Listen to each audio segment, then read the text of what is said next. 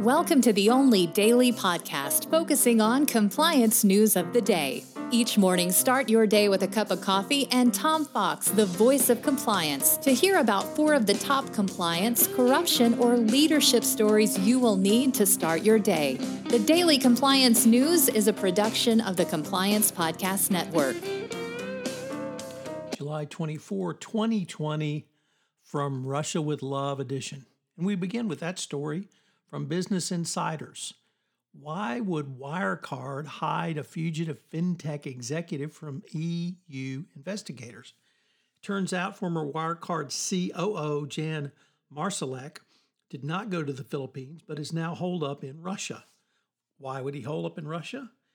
EU investigators believe it is because Wirecard was one fraudulent scheme to launder Russian money. That would certainly put an interesting twist on the story.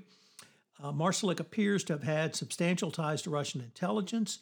He publicly bragged of many trips to Syria in the company of Russian military contractors and about 60 trips to Russia over a 10-year period on 6 Austrian and 3 other, quote, unidentified diplomatic passports, end quote.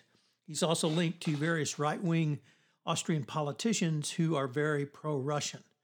So it's looking clearer and clearer that Wirecard was involved with laundering Russian money. The question then becomes, why did the German government allow that? So once again, we will continue to watch this story. Next up from the New York Times, a hedge fund bailout in March highlighted how close the U.S. economy came to complete bankruptcy. To head on a devastating downward spiral, the Fed rescued for the second time, came to Wall Street's rescue as investors sold a variety of holdings and rushed to the comparative safety of cash. The Fed pledged to become a buyer of last resort. That backstop bailed out many people and investment firms, including a class of hedge funds caught on the wrong side of a trade with ample risk. The story of that trade and how it went wrong offers a cautionary tale around issues not addressed in Dodd-Frank and the Trump's administration's corruption of what little enforcement there was. So once again, fallout from the Trump administration in regulatory debasement leads to near catastrophe. Next up, the whistleblower in the Novartis U.S. case, Oswald Balata, was awarded $109 million for his portion of the False Claims Act settlement with Novartis U.S.